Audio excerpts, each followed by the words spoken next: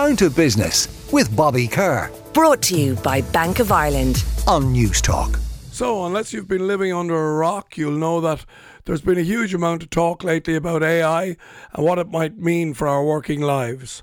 But what might it mean for the economy, and just how disruptive is this new technology? I'm delighted now to be joined by economist Cormac Lucey and also by our regular tech guru Andy O'Donoghue. Good morning to you both, gentlemen. Morning, Bobby. Hi, Bobby. Cormac, I might start with you because you were writing in your newspaper piece last week about this. Really, I suppose the essence of your article was that 60% of workers that are employed in occupations today, those occupations didn't exist in 1940, but also that this is going to be a huge, huge disruptor, but some will be affected more, like legal, admin, but if I'm a builder or a waiter, it may not hurt me as hard. That's true. Well, firstly, just to make it clear, we're talking about artificial intelligence rather than artificial insemination. That's a very important point. And really, it's machines that are able to think for themselves and that are able to process data and come to conclusions much faster than we as humans can process data. And it's machines that can learn to learn. And whereas previous industrial revolutions have hit manual tasks, they've automated manual tasks, and therefore they've had the biggest effect in disrupting manual jobs. So, 200 years ago, pretty much everybody was working in agriculture. Now it's a tiny fraction of people who work in agriculture. This revolution is going to disproportionately hit office, mental, intellectual tasks that machines may be able to learn to do quicker and better than we can. And in a recent study done by Goldman Sachs, they separated out the impact they think this will have on all employment. So they reckon that 25% of all jobs are exposed to automation by AI in the United States. But that's as high as 46% for office and administrative support and 44% for legal. And it goes all the way down to as little as 1% for building and grounds cleaning and maintenance. So this revolution is likely to disrupt the elements of the workforce that have been least disrupted in the past, and that could cause considerable dislocation. And before we bring in Andy, Cormac, is it like the fact that in the previous industrial revolutions that you mentioned, the Industrial Revolution itself, the invention of the computer, like those people found other work. So we just don't know maybe what that work is. So should we be that concerned? Because there'll always be a need for humans to interact and to earn money somehow, no?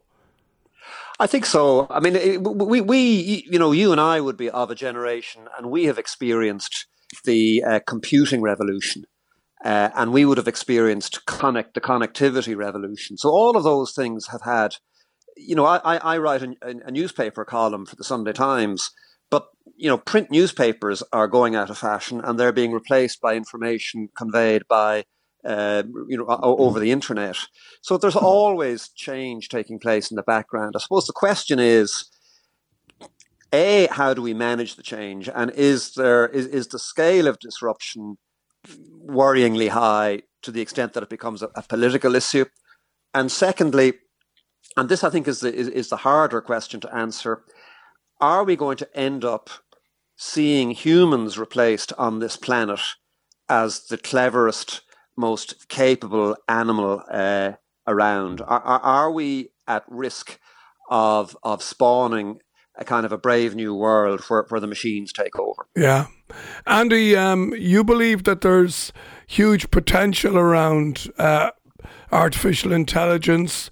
The McKinsey report, I think, is citing $13 trillion of new global activity by by 2030, which is going to be driven largely by artificial intelligence. So are you broadly optimistic about this change? I'm very optimistic, Bobby. And just it's interesting, Cormac has that statistic about 60% of today's workers doing jobs that didn't exist in 1940. If you extrapolate that out, it implies that more than 85% of employment growth in the last 80 years is probably down to technology-driven job creation. And so when you talk about growing up in an era, say even 30 years ago, we had jobs that were related to technology, but the specialities and the specifics were completely different. I grew up with the internet, but when I started working in the technology business, there was no World Wide Web. And so, there were no web designers. There were none of the jobs connected to those elements of the industry. What we see now with artificial intelligence driven economic activity is the opportunity not just, and I think one of the things that both McKinsey and Goldman Sachs have done fascinating research on the sectors that might be affected and the GDP increases. But I think there is also a hidden benefit that we might forget about because we're so focused on, many of us are sort of, we deal with that friendly AI or apocalyptic AI, and that's all we think about. Whereas the impact for society more broadly and also economics is incredible. I mean, you were talking with Gina about cybercrime, and the potential for AI to reduce cyber and banking crime is vast. As a result, that will save banks money, it will save customers money, which is a positive thing. But if you look at something like healthcare, which I think is one of the truly diamonds within the AI world, is the ability for artificial intelligence to complete various tasks is remarkable. And say Palantir, Peter Thiel's AI company, they have a contract with the NHS, and essentially that work is about reducing the waiting lists.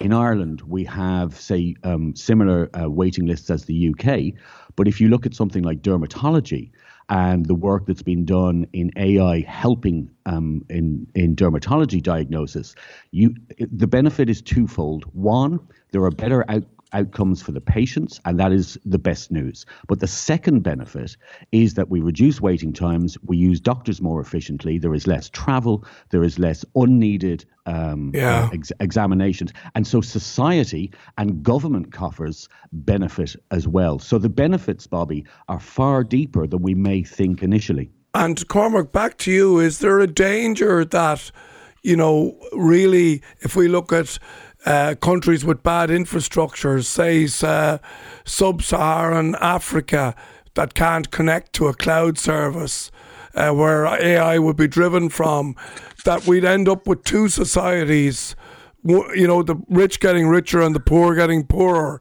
Is that potentially an issue here?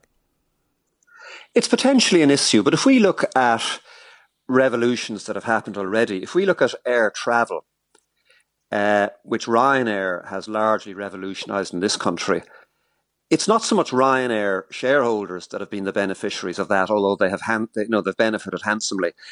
Ryanair has made air travel cheap and available to everybody, and AI promises to do the same as long as there is sufficient competition between those who are promoting and developing AI.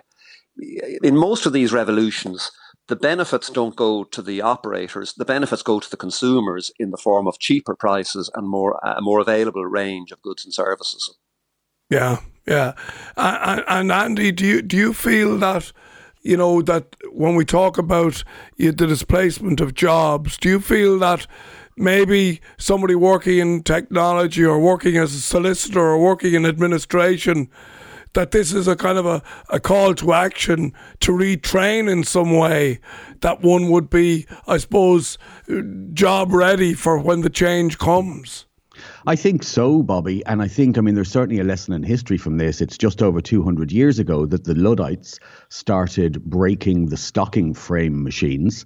And that, those violent actions went on for about 5 or 6 years.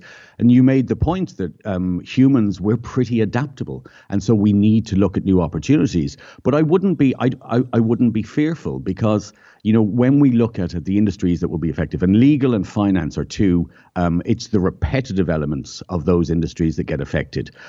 Contract and spreadsheet analysis, all of those things that are easy to do for a machine.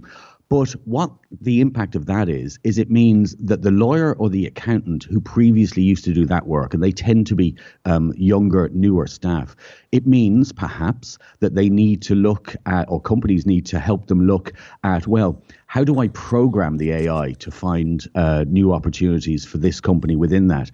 In the case of something like, say, the revenue commissioners or the Department of Social Welfare, it will be down to the individuals in those organizations to say, well, I tell you what we can do now. We can identify fraud, save taxpayers money and save the government money. And so those people who may feel at threat of being displaced can actually then go on to create a tremendous contribution in the long-term development of those systems. Yeah. Well, listen, it's a fascinating subject. It's one we'll return to. I'd like to thank my guests, Cormac Lucey, economist Cormac Lucey, and tech guru Andy O'Donoghue. Thank you for your input and analysis on what really is a fantastic subject. Down to Business with Bobby Kerr. Brought to you by Bank of Ireland. Saturday morning at 11 on News Talk.